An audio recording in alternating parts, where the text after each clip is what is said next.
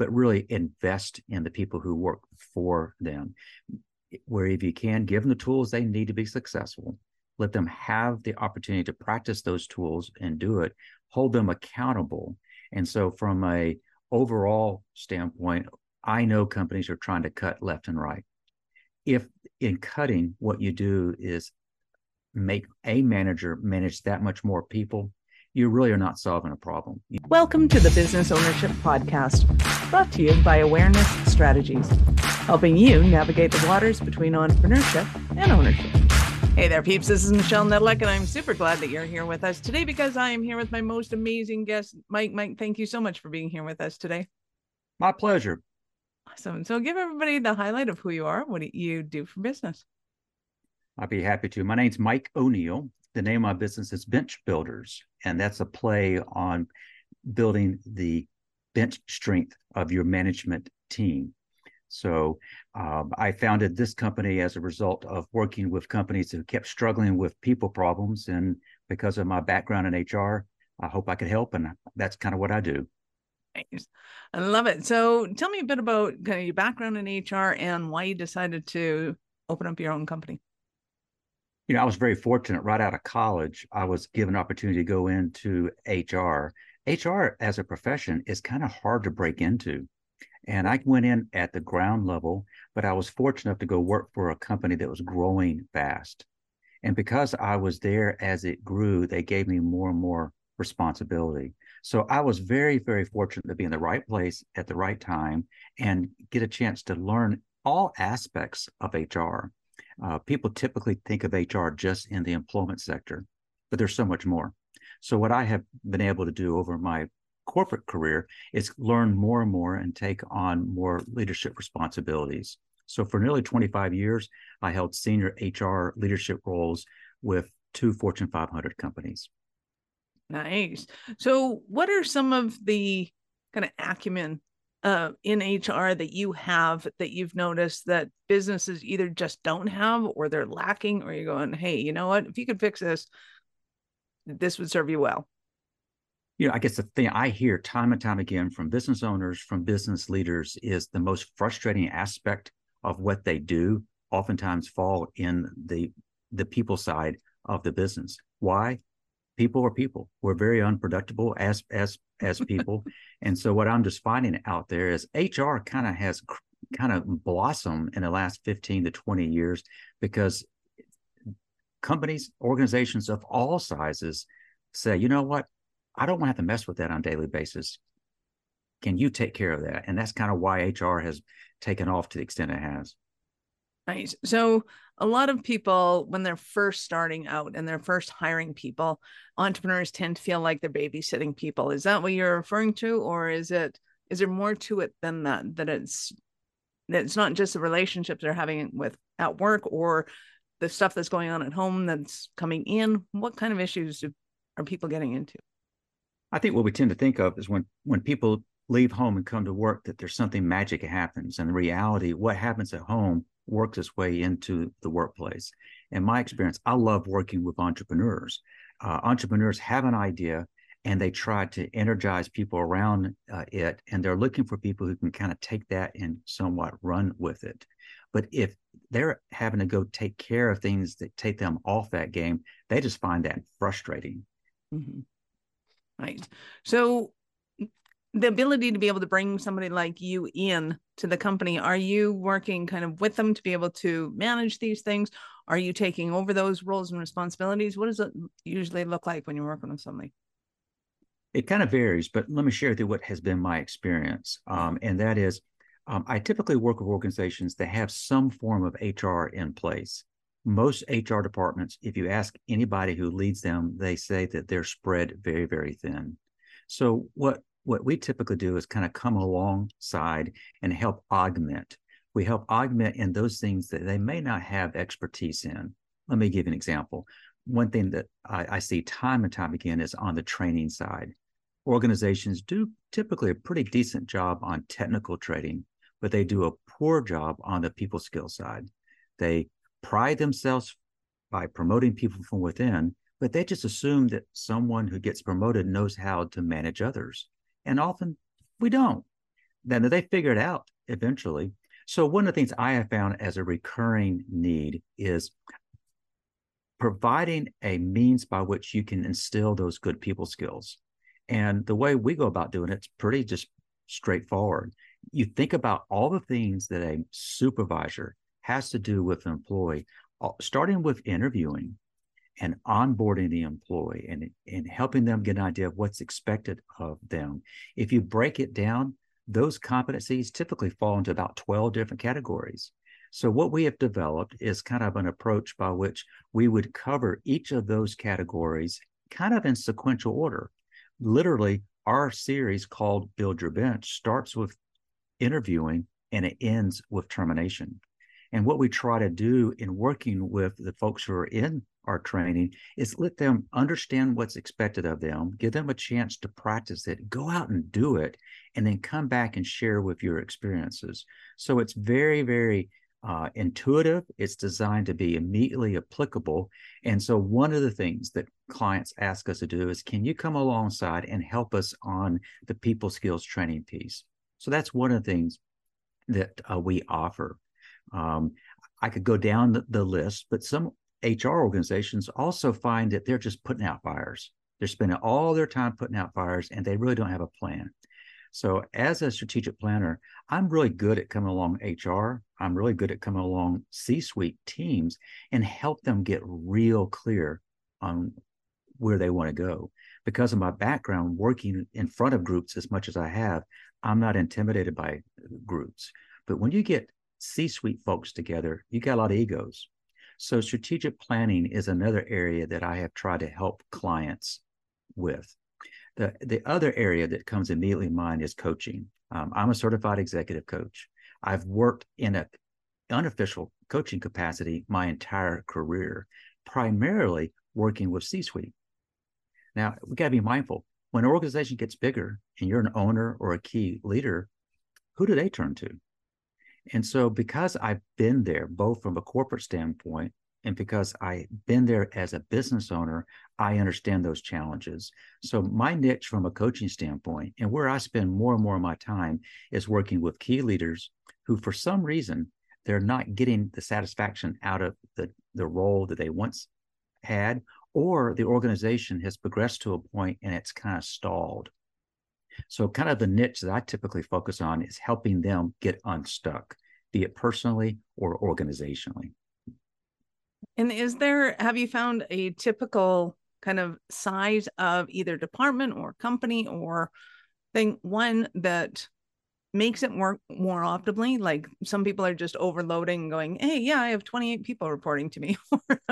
Is that ideal? And well, I guess I'll divide it into as many questions as you want to answer. How's that? So let me make sure I understand. Is one of your questions what would be an ideal span of responsibility?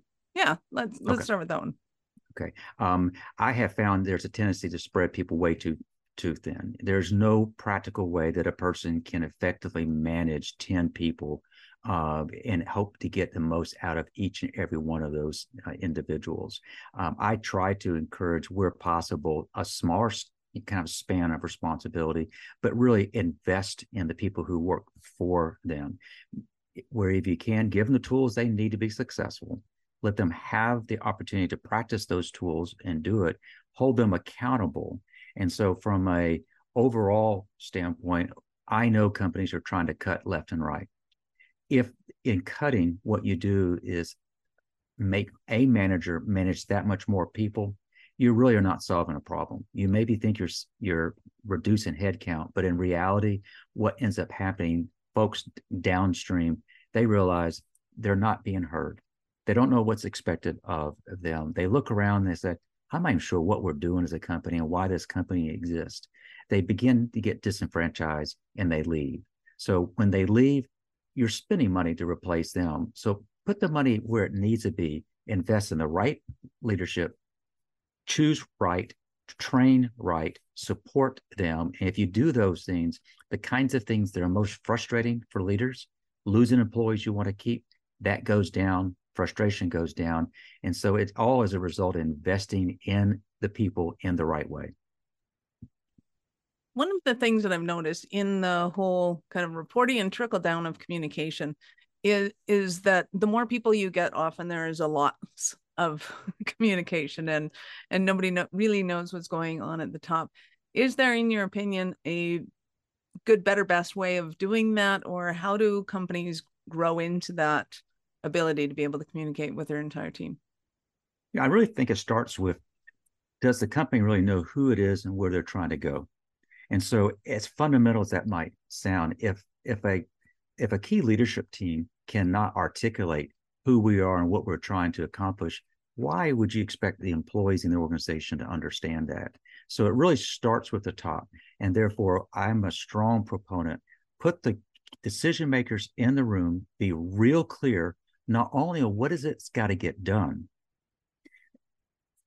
but also be very intentional on how are we going to communicate this to the organizations. So the number one complaint I see when I go into the organization, I hear over and over again, is communication. Why is that? It's for a variety of reasons. One, it could be that the folks at the top aren't real clear on what they're trying to accomplish, so they don't know what to communicate. Two, they may have a plan, but if that plan is not well communicated, it doesn't serve any purpose. So I'm a strong advocate of not only communicating, but be very intentional to communicate using multiple means, and don't take for granted that people get it. So what I would say to you is, why do we get the number one complaint of communication? One, there's no plan to communicate in the organization. Two, the people who are deciding how to communicate are only probably communicating in the means that's most comfortable for them.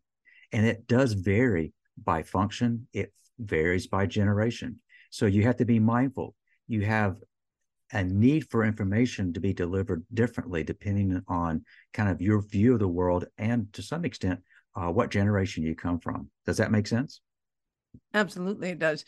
So when it comes to the way that you look at a business and the way that you approach it when you go in, let's start with, what does that look like to the company? Is there certain things they need to have prepared for you, or how does that go down? At its most basic level, if I'm asked to come in, probably the first thing I do is just kind of an informal audit of what is currently done. And I'm not talking about get a check list here and just go down the checklist. What I'm just kind of looking for is, what are the overall approaches to how things are done and how well is it kind of working?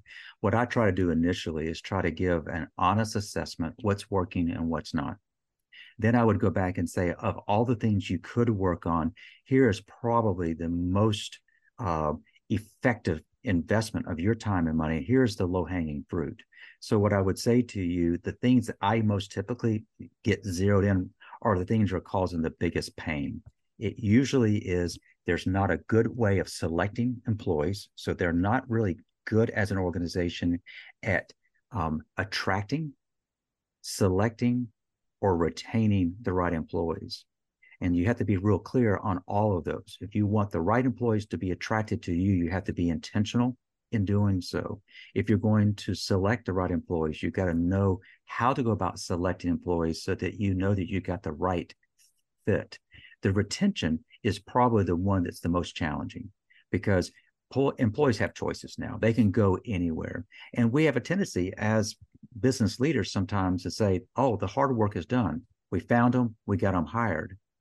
That's just when the work begins. So engage in that in a new employee, particularly early on the process. And I know this is very basic, but what I would say is companies all too often blow it in those first 90 days. They just turn them loose, and the employees look around and say, this is not what I thought it was going to be. Right. And so all that effort to bring them in is lost because they quit on you. So I really focus on what are the things that an organization can do that can have the biggest impact. The highest costing thing that I see is turnover. And turnover can be good. You may need to get rid of employees who are not contributing the way they might. But if you're losing employees who you'd rather keep, then that's where I typically suggest you start.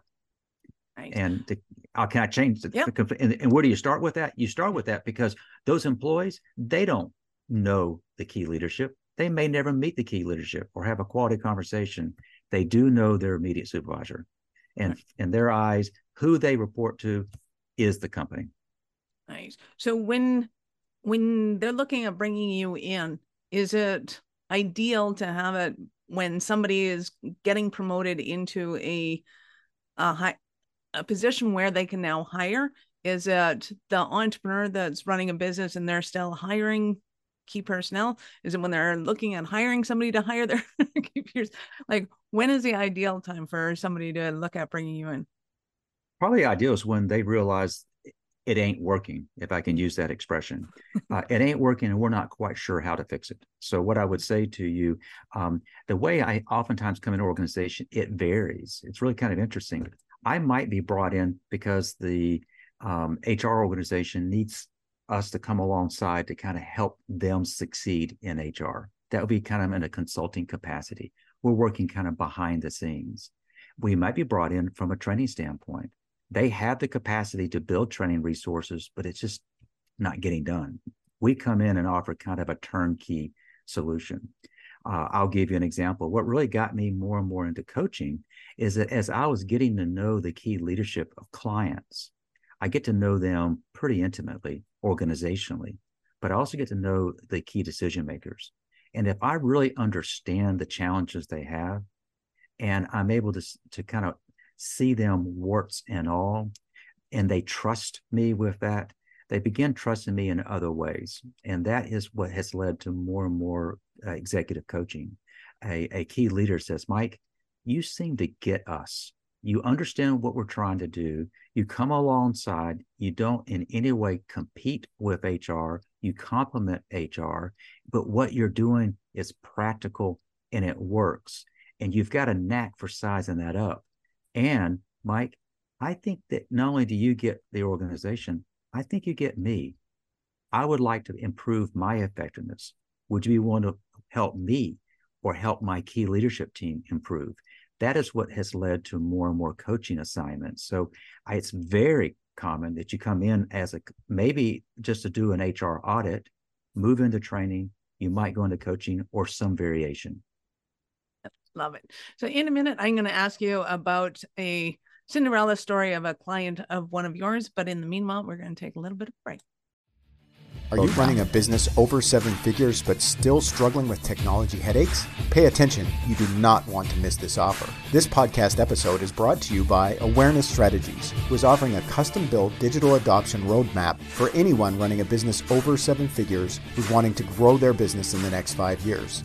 And it's not just a roadmap. They offer full implementation as well if that scares the out of you. Check out awarenessstrategies.com/roadmap for more details today. The link's in the show's notes. Don't regret not doing this. Do it now. That's awarenessstrategies.com/roadmap. So I am super excited to hear about a Cinderella story of one of your clients. Can you share one with us?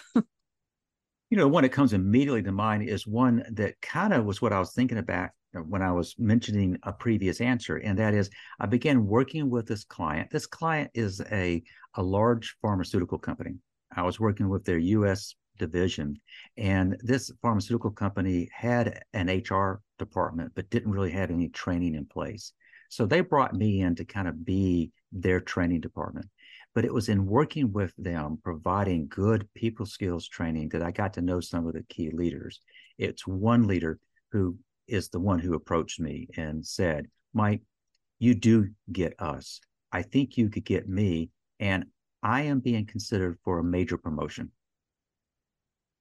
But because we're foreign based, what they are looking for in key leadership is something I would like to kind of shore up. Would you be willing to work with me to help prepare me for what will be a very rigorous selection process? That was my entree into executive coaching. But what that meant is we, over a period of time, went through what are the things that he felt somewhat insecure about? What are the things that he really needs to get much more confident in? And my job as a coach was to help him gain that confidence. It was not an automatic shoe-in, but over time, his confidence obviously clearly grew, because when the time came, he got this significant promotion. It gave him much broader responsibility. But what it really boiled down to is he was a very strong ops person. Nice. but they were looking for executive presence. And that's what we kind of worked on. How might he carry himself from an executive standpoint to present in a way more mirroring the overall corporate culture? And he made that transition very well and has excelled since. I love it. Well, and it brings up a great point in that people who are getting promoted into a position that they've never been in before have never been in the position before. So they're not going to be good at. Mm-hmm. So how do you help them to wrap their head around what it takes to be confident in a position that you don't know what you're doing, and elicit that confidence in the hiring team to go, yeah, but I can. I think my knee-jerk to your question goes something like this. In what way would this person be measured? What are the real important metrics? If we can get very clear on that, my coaching work with that person would be much more geared towards how do we assure that this person delivers on those metrics? If it's a publicly held company reporting to a board, then there's another dynamic because you're dealing with a board. That's a whole new set of relationships to kind of contend with. If they're moving into a more high profile role, they got to work with the public.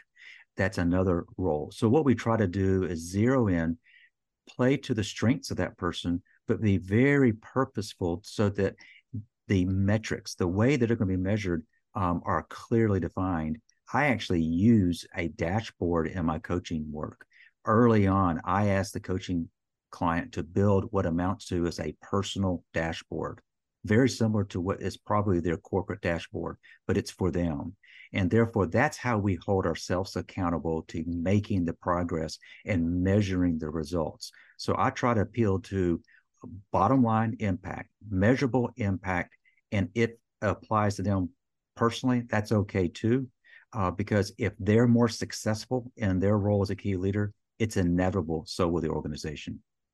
So who would you say is your ideal clientele, or who is most primed to be able to work with you? You know, if I'd answered that question a few years ago, I would say it would be the kind of organization that I've worked most with, and that is manufacturing, particularly fast-growing manufacturing. What I have found is that fast-growing piece presents the same type of problems irrespective of the industry. So in the time I've been doing what I've been doing for the last 15 years, I've worked in a wide variety of industries. It's kind of interesting. You start working with a bank and they'll kind of whisper, you know, banking's different, Mike. And I'll nod and I'll listen. But the reality is the issues that banking deals with, they're the exact same issue as engineering firms, same issues as manufacturing, same as a SaaS organization. They use different terminology, but it really is the same issue. What I just try to do is learn the terminology, learn what really drives this organization, what's in the DNA. If I can get a handle on that, it really doesn't matter the industry. And as a result, I've had the opportunity to work in a wide variety of industries just because the needs are universal. Beautiful. So our listeners listening in on this, what kind of struggles are they experiencing in their daily lives? And they're going, oh my God, Mike, I need you so badly. You know, we're recording this at a time where it's very uncertain out there. The world is in a kind of a state of upheaval, and that kind of works its way into the workplace. We're expected to run a business with all this chaos kind of going on. So what I would share is if there are individuals out there listening and they're saying, you know, I can kind of identify with what Mike is saying. I realize that I've had success in my career, and I realized that though with every level of success I go up, it presents a whole new set of challenges. What people really need to be able to do is acknowledge that they're not perfect. Now, in a key leadership role, you're expected to have all the answers. Nobody does. So what I would say to you is, in my work from a coaching standpoint, is I'm looking to work with individuals who realize that they've been successful. They will be successful, but they've hit something, a snag, if you will. I had somebody describe, you know what, Mike, you're like the WD-40 of coaching. You helped me get unstuck. You helped our organizations get unstuck. And I kind of like that. So what I would say is when we get stuck, which we all do, when organizations get stuck, that's oftentimes when I get a phone call. Mike, can you help? And if I can, I will. If I cannot, I'll try to find somebody who can. Well, I know our listeners are going to want more from you. So how do they start that journey with you? Well, I keep it simple. My name again is Mike O'Neill. The name of my business is Bench Builders. The best way would be reach out to me on LinkedIn. I love LinkedIn. That's how, Michelle, you and I met. Reach out that way. Let's connect there. And if it makes sense, let's just jump on a call and let's just see what you're dealing with and if I can help. That would be bench-builders.com for a website. And I'm listed as Mike O'Neill on LinkedIn. Perfect. We will, of course, have all of Mike's links in the show notes. So go ahead and scroll down or sideways, wherever your show notes are. Click on the links, but open up in a new browser because we're not done yet. So, Mike, I get to ask you, at what point in life did you know you were a special kind of crazy enough to think that you could become an entrepreneur? I think in the back of my mind, I always wanted to do this, but I spent so long in the corporate world. I didn't have the courage to do it. And I found myself in a situation where I was at a decision point. And I decided there's no really substitute for doing that. Being entrepreneurs is not for the faint-hearted. Right. But about 15 years ago, I decided to kind of turn my back on the corporate world and try it on my own.